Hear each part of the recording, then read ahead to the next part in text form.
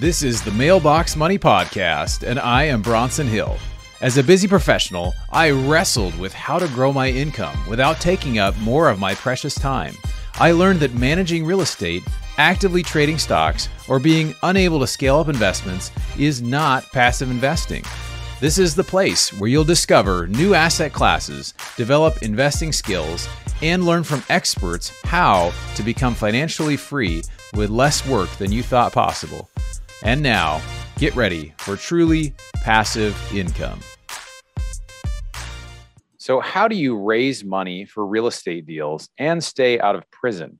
Those are two good things, and it's really important to know how to do that safely and legally. And so, a lot of people don't realize there are legal risks involved when you start taking investors' money. And I used to be an investment advisor, a registered investment advisor for several years. I'm no longer one now, but I do know there's a lot around making sure that investors' money is handled a certain way. My guest today, Mike Morawski, is an awesome guy, has a great story to tell. I think you're really going to like it. He just, had $285 million in real estate, had some things happen, really hit rock bottom, and now he's helping to coach other people and do deals in a way that is just really gives great returns to investors. So I think you're really going to enjoy it. So Mike, welcome. How are you today? I'm great, Bronson. Thanks. I've been really looking forward to our time together here. So yeah, me too. Me too. Really excited to have you. I think your story, just the way you share it, is it really gives a lot of insight and a lot of things that people don't really think about a lot of times when they start taking money from investors. So why don't you just start out, just give us an overview of your story and kind of maybe just take 2 minutes and talk about 2-3 minutes, talk about kind of how you got where you're at now. yeah. So one comment I'd like to make first, though, you kind of alluded to this in the introduction, but when we raise money, we are held at a much higher standard, and we're looked at differently. And we're looked at differently by not only the investor who puts money with us, but our partners, by governing agencies, and the way that we do it. So I think people always need to understand, you can go raise money. There's not a problem with that. Just make sure you're doing it right and you're very transparent about it. So, Yeah. My background, Bronson, I've been in the real estate business for 30 years. I started out as a sales agent. I know I only look like I'm 29, so how can I? 29 and holding, Mike. 29 and holding. I started out as a real estate sales agent, and it's interesting because I got in the business. I by accident, I think, really. I was in the construction business. I woke up one morning, looked at my wife at the time, and I said, I'm burnt out. I can't do this anymore. And I was still banging nails and selling jobs and scheduling guys and doing everything that goes on in any business, right? But my business had gotten so big that was tough to do. Fortunately, I had somebody knocking on my door who wanted to buy the company. I said to my wife, I'm selling it. Sold the company, took a year off. During that year, her and I house hacked. And now, Bronson, this is long before it was sexy, right? We were house hacking. She's screaming at me about the nails on the floor. Today, people just live like that, right? Yeah. But along the way, I met a real estate agent who was really successful. He was really good at what he did. And I went to him and I said, hey, Todd, I'm thinking about going into business. And he said, Mike, I think you'd be great at it. And he encouraged me. I said, so could I shadow you? I've always believed success leaves clues. That's why these podcasts are so great, right? Yeah. Listen to it over and over again. Pick up the golden nuggets, the insider secrets, right? And so he said, I'm going to do one better than you shadowing me. I'm going to make you a cassette tape. And I listened to that over and over and over again. I basically burned it out. And I went in the real estate business. My first 9 months in the business, I sold 78 houses. I was Remax Rookie of the Year that year. I went on to build a team selling 125 listings a year and did that for about 10 years consecutively. Wow. So 2005 starts to roll up and I'm looking, saying, something's not right here. I'm a big Henry Dent fan, read his book and listened to him and a couple other economists. I've always been one of these guys. I like to listen to the economists and try to see what's coming down the road. Boy, I just knew something was going to change. The housing market was really high, a lot like it is today. There was a shortage of housing, a lot like it is today. I think there's red flags today in comparison to some of those past years. Sure. And um, so I decided to go in the apartment business.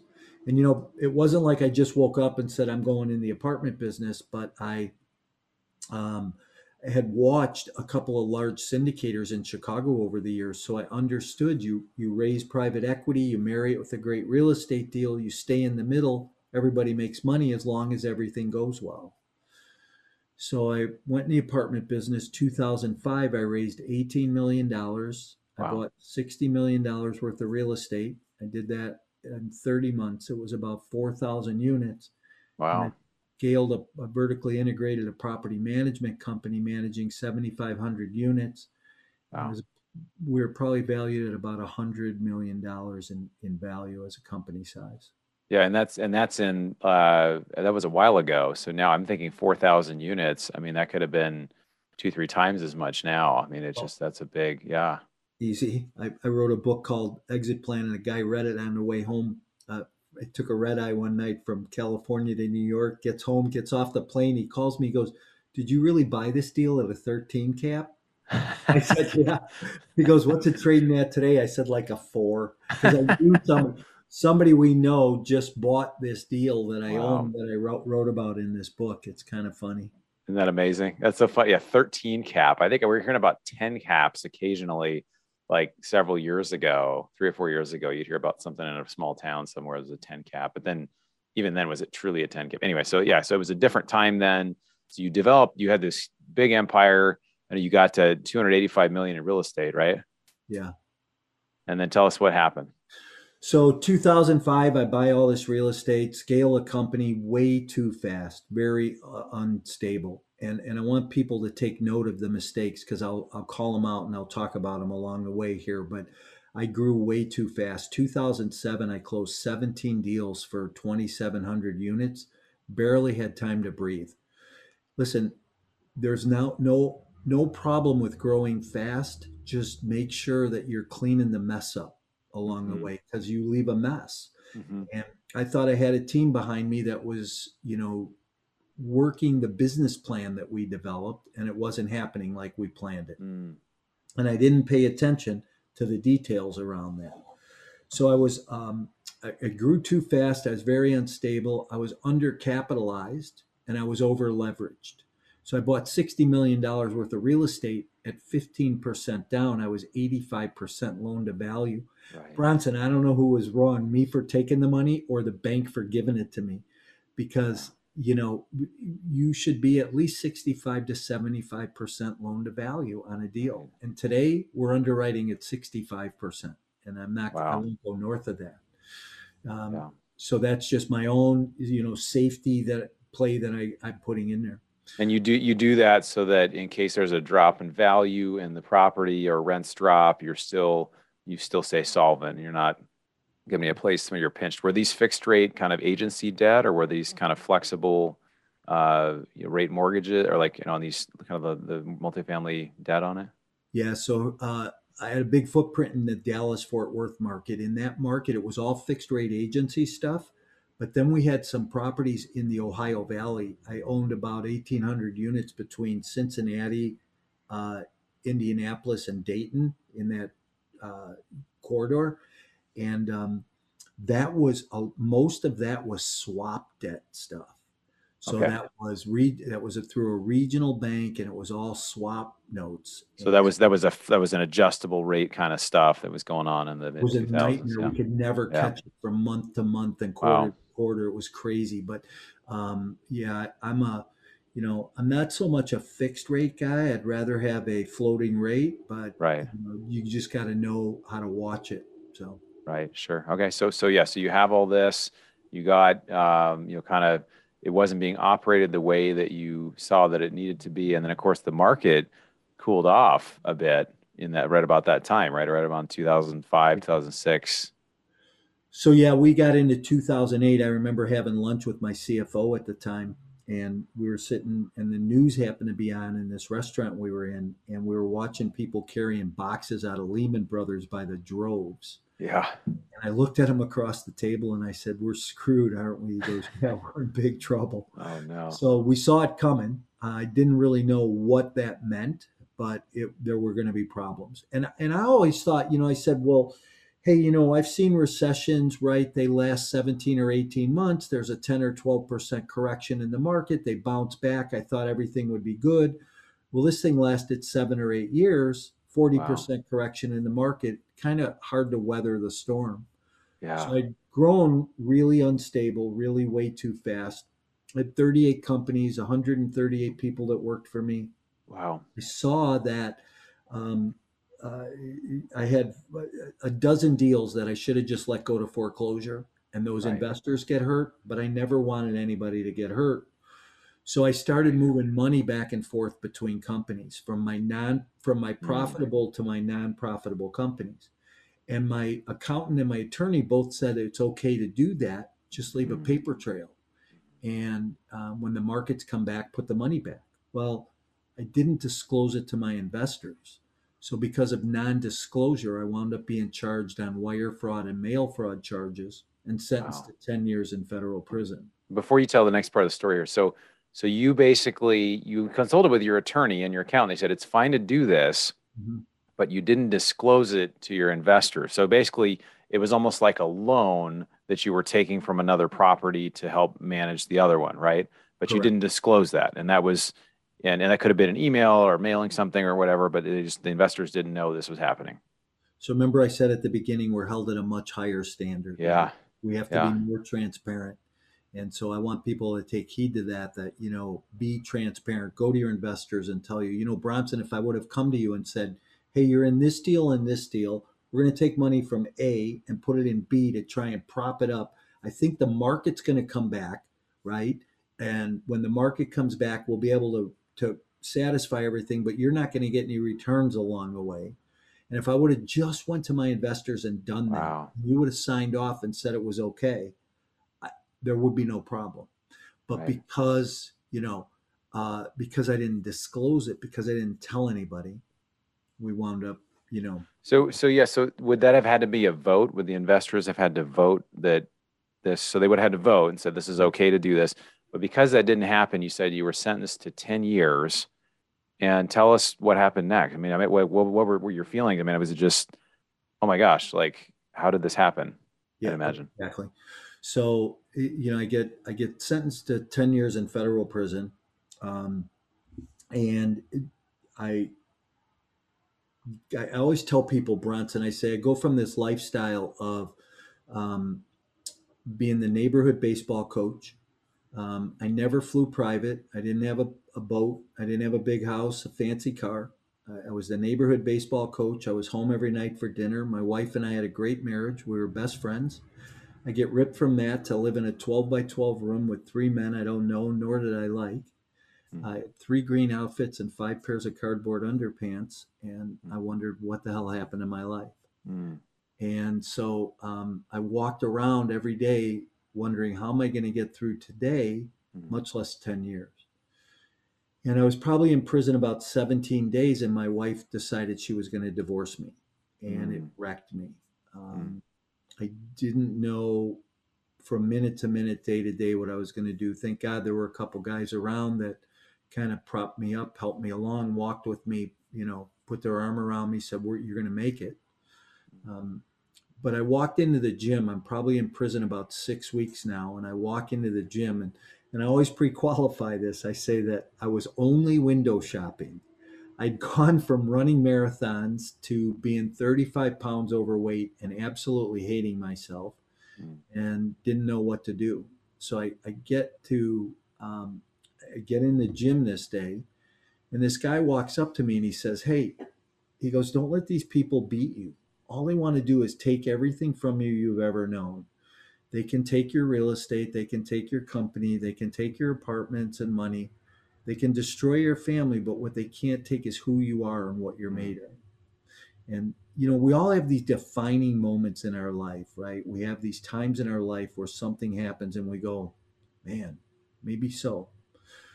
He said, he says, I challenge you, come to this gym every day, start working out, start losing weight. You'll start to feel better. When you Mm. start to feel better, then your life will start to change. You'll Yeah. see. I said, okay, I'll take you up on it. I started going to the gym. I started working out. I started to feel better. I wound up going to college. I took a 4-year course in got a bachelor's degree in theology. I, Mm. I wrote 2 books while I was gone, Mm. one on property management and one on multifamily investing. Mm. Actually, I have a book, Exit Plan. You can see it behind me there. I'd love to give a copy away to your listeners at the end of the show. Sure. Um, and I wrote 2 home study courses, and then I wrote an ethics course, and I taught real estate, property management, and ethics in prison for 6 years. How ironic, and a federal inmate teaching ethics, right? Um, Mm. the irony of that. But Yeah. then I was on an outreach program. I had the opportunity to go in the community and tell my story like 40 times to local businesses and small business Wow. owners. I met a professor from the University of Minnesota, and he and I co-authored a paper that got published this year in the Business Journal of Ethics and gets taught Hmm. at the collegiate level for forensic accounting and sales and marketing Mm. classes. You, I want to stop you for just one sec, Mike. So yeah, I just, gosh, I mean, you share the story and it's hard not to really feel for you. And you, like you said, you lost everything. You lost all the money, you lost your wife, you lost your whole life, really. And yet, it's not, you found faith and you found, really a direction and you were able to help other people. And I really commend you for not only going through that, but also really sharing your story. Because I think when we share these stories that, there is redemption in our stories if we allow it to happen. And for you, it's happened, and it's amazing to see how your life is. I just feel like I have a thought that God doesn't waste anything, right? Like there's this. Like there's a plan, even when terrible things happen, even when we go through something really difficult, there's always a plan, and we can easily miss the silver lining if we get bitter, we get angry, whatever. And I have my own tragedies I've been through, but I just love that you share your story because it gives opportunity to be able for others to share their story and also to understand too when you take funds. And that's something your story is very harrowing and sobering for myself and anybody else who manages money. That your intent was not malintent; it was just something. Oh, there was something that I needed to do this in this way. And sometimes, there are certain times it's better to ask for forgiveness later. But in this kind of situation, you have to make sure that things are done the correct way. And so I'm sorry you went through that. It sounds really, terrible, but I know it's given you a lot of, I guess your soul has gotten enlarged because of that. So can you talk a little bit more about kind of what you're doing now and how you're helping others? And just like you said, you're writing papers and books and going to teach local business leaders and things. But talk to us about, you do live events, you have students. I talk with a lot of your students and they love you because you share your story and you've helped so many people do so many things. And so talk a little bit about your programs that you offer. Sure. Thanks, Bronson. Yeah, I came home and, I'm in the coaching and training space today. I actually came home the week they closed the world down for the pandemic. So it's Welcome, like welcome going from, back. yeah, The world's welcome ending. from Welcome back. one prison into another, right? So, um, but this is so classic because I think so many people are trapped in some prison in their own mind, right? Mm, They're trapped in addiction. They're trapped in, yeah. pornography. They're trapped in something that, just holds them captive, right? Mm, They could be trapped in a bad marriage and a divorce and there's so many things that people are trapped in that you've got to take some initiative and get out. And that guy who said to me in the gym that day, don't let these people beat you. mm, Success is the best revenge. And yeah. I'm at this because I want to carry a message. I want the world to hear my story because I provide hope and inspiration in that Mm, story. I think there's through the success, the loss, and the redemption track that I'm on, it shows people that you don't have to be captive to the prison of your mind. You don't have to be a victim of your past. yeah. Your past does not define you, right? Yeah. Um, people say, "How do you do it?" I say, pick yourself up by your bootstraps. somebody said to me one day, put your big boy pants on. And I went, damn, don't talk to me like that. You But they're offended right. me, but in a good way, maybe. I don't know. Yeah, they're right, and it's like, there's not much that bothers me today. Mm, I'm a, when I was getting the real estate business years and years ago, right? I was a prospector. I get on the phone, I picked up the phone, I made 20,000 dials a year to sell 125 houses a year. So I knew my numbers, and it's the same way today. Put yourself out there. Do what most people won't do, right? yeah. So You said two things I want to hone in on, and I think this is true for anyone. The first is that we are limited really by our own thoughts and our own mind and our background and what's happened to us.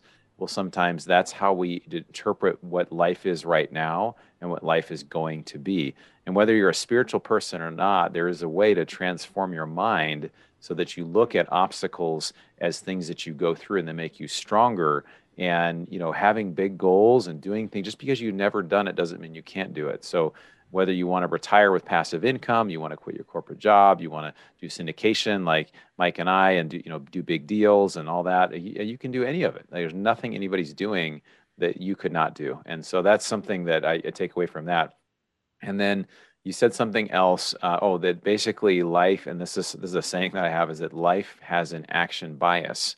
You can have great ideas, you can have great thoughts, but if you don't take action, then nothing's going to happen. And so if you don't know what to do, just take some action. It's going to be better than no action. Go to meetups, go to conferences, start talking to people, underwrite deals. Whatever you start doing, when you figure it out on the way. And I'm totally a product of that. And I know you are as well, Mike, because you've written multiple books. I mean, I see all the things you're doing. You have two podcasts now, right? So you got okay. multiple Yeah. things that you're doing. So you're definitely an inspiration. So let's talk real quick. Let's shift gears a little bit, just to a little more about multifamily. And you kind of alluded to this in your story, but where do you see multifamily headed now as inflation is rising and Fed's talking about raising rates, and people are getting. Is this going to continue? Or cap rates going to continue to go down? Are we going to go back to 13 cap rates? Like what's going to happen? How do you foresee things kind of going? Yeah, well, I don't. We're not going to go back to 13 caps. That's for sure. Um, That's right. I'm not an economist. I'm not an accountant, but I pay attention to a lot of what's being said, and I ask the same question of people on my podcasts, right? Right. Because I want to know what people's perception is, because we really drive what happens. And if people's perception is that it's going to go up or it's going to go down, that's kind of what's going to happen. Now, I've read some reports recently, especially on the Florida market, because I'm pretty bullish on South Central Florida right now. Sure. And what I'm seeing is that this year, 2020, this year coming up, 2022, we'll probably see we'll see rent growth, up about 15%. That's amazing. I think in 2023, we're going to see rent growth around 13%. Yeah, we're in Jacksonville. We're seeing almost 11% year over year Yeah. rent growth, which is insane. And if you own there, I mean, we're seeing properties we bought less than 12 months ago. It's crazy. We're getting offers that are 30% more than what we paid for it. It's Yeah. crazy. I know we're getting ready to close a deal in Tampa that we bought a number of months ago, and we had a lender glitch along the way, and we bought it at a 5 cap. Today it's like a 4.25. And like, wow, we haven't even done it. We don't even have to do anything to it, right? Hmm. So, at this point, I'm sure the seller's hoping the deal falls out, but it won't. We're raising equity on it, so it's I think we're going to continue to see a cap rate compression. I think I told you before the show, I just underwrote a deal that was like a 2.5 cap. I never thought that when they were at 5, I was saying, are you kidding me? They can't go much lower than this. And, now they're down to 2 and 3. Mm. If you look at Germany's had sub threes for 12 years. Hmm. How long are we going to stay here? I don't know.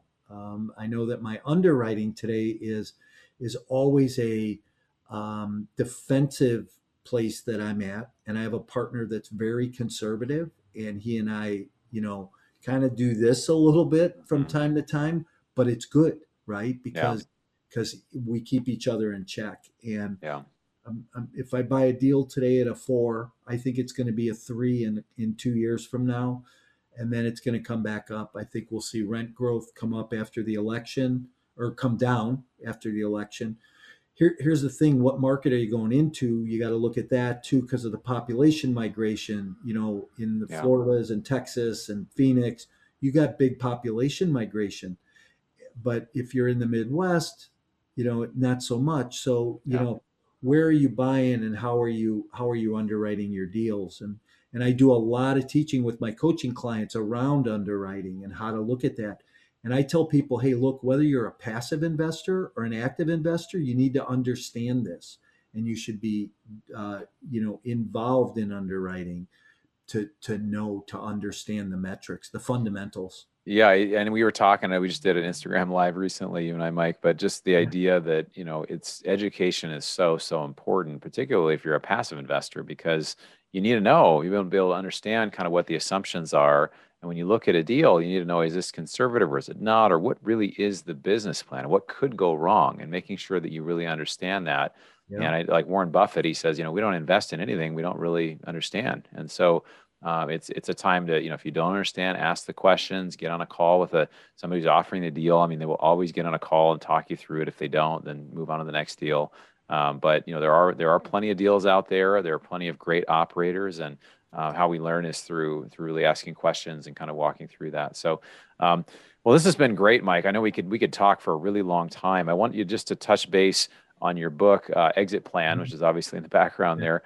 Can you just share what people can expect from your book? Yeah, sure. So I wrote the book because the quote I make in the book is, I spent hundreds of thousands of dollars on coaching and training and books and tapes over the years. And people say, quantify that. Well, personal coaching, 20 years at $1,000 a month, you do the math, right? Yeah. So um, I and I've been trained and taught by some really good coaches and really good trainers. And there are some in the industry today that are really good. But here's what people teach you: they teach you how to find a deal, buy a deal, get in a deal, operate a deal. Nobody teaches you how to get out. Yeah. And I wanted people to understand the Mm, fundamentals around maximizing your profit and getting out of a deal. And exiting doesn't mean you're selling out. There's other ways to exit. So I yeah. want people to, hey, listen, if you want a copy of the book, you can download a free copy at mycoreintentions.com/exit plan. Or you could go to Amazon and buy a book if you want to dog ear the pages and highlight it and read like I like to read, that active reader in me. But you go download a free copy for yourself. That's awesome. Well, I encourage everybody joining us to go to mycoreintentions.com and download the free book. I need to go actually download it as well. I haven't read it yet, so I got to read it. But I do think an exit plan is really important. We're seeing that now, that a lot of deals are selling earlier than expected. Rather than a 5-year hold, they're selling a year, 2 or 3 because of the market. But it is important to look at, and it's important also as a passive investor to consider that. So, Mike, I just wanted to honor you for really sharing your story. I mean, there's a lot of power in that. And I think I personally just believe when we share things we've been through, especially if they're challenging and hard things that a lot of people don't talk about, we all grow and we learn from that. It's said that a wise man learns from his own mistakes, but a genius learns from the mistakes of others. And so we can all learn from what you went through. So I want to thank you for opening up and sharing that. I want to encourage anybody who's interested to reach out to Mike in regards to coaching or his live events that he does. But thanks again for joining us, Mike. Really appreciate it. Hey, Bronson, I really appreciate it. Thank you. You're doing great work, and look forward to staying in touch. Thanks so much. Well, I just really enjoyed this interview. I really like Mike Morawski because he shares a story. And I think all of us have things we go through where if we shared them, we'd feel ashamed, or we might feel like, oh man, how can I share this with people? But it's that idea that when we share, things that we go through, we can learn from each other. And so I've just so appreciated Mike for that reason. So for you, again, whatever you've been through, I think one of the takeaways that I got from this as well was really the idea of mindset, and wherever you're at. And for me, I did my great corporate job, making high 6-figure income, over $200,000 a year. And I was working 30 hours a week, and it was comfortable for me, right? I didn't want to leave because it was so comfortable, but I wish I had left sooner. I wish I had started sooner. I wish I had been willing to take some chances and some risks to get involved, or at least to go get educated. And yes, it does cost time, and yes, time is valuable, but over time, I realized that passive income or real estate income is superior to other types of income because of all the tax benefits, because of higher returns, and you actually own an asset that, especially in a time of inflation, it really is protected. And so I encourage wherever you're at just to get, continue to educate yourself with things like this. I have my free report on my website, bronsonequity.com. Talks about the benefits of multifamily. If you haven't checked that out yet. And shoot me an email if you have anything that you want to hear about on these, or anything that particularly impacted you. You can find me on social media. You can also find me. You can send me an email at bronsonequity.com. But anyway, I hope you enjoyed this. Look forward to seeing you on the next episode. You've been listening to the Mailbox Money Podcast. For more free resources, articles, and videos, go to bronsonequity.com. There you can download your copy of the special report, The Single Best Investment Strategy During and After a Pandemic. None of the information shared here is an offer to buy a specific investment, and this is for educational purposes only. Consult your financial, legal, and tax professionals and use your own common sense before making any investment decisions. Thanks for joining us, and be sure to tune in next time for more Mailbox Money.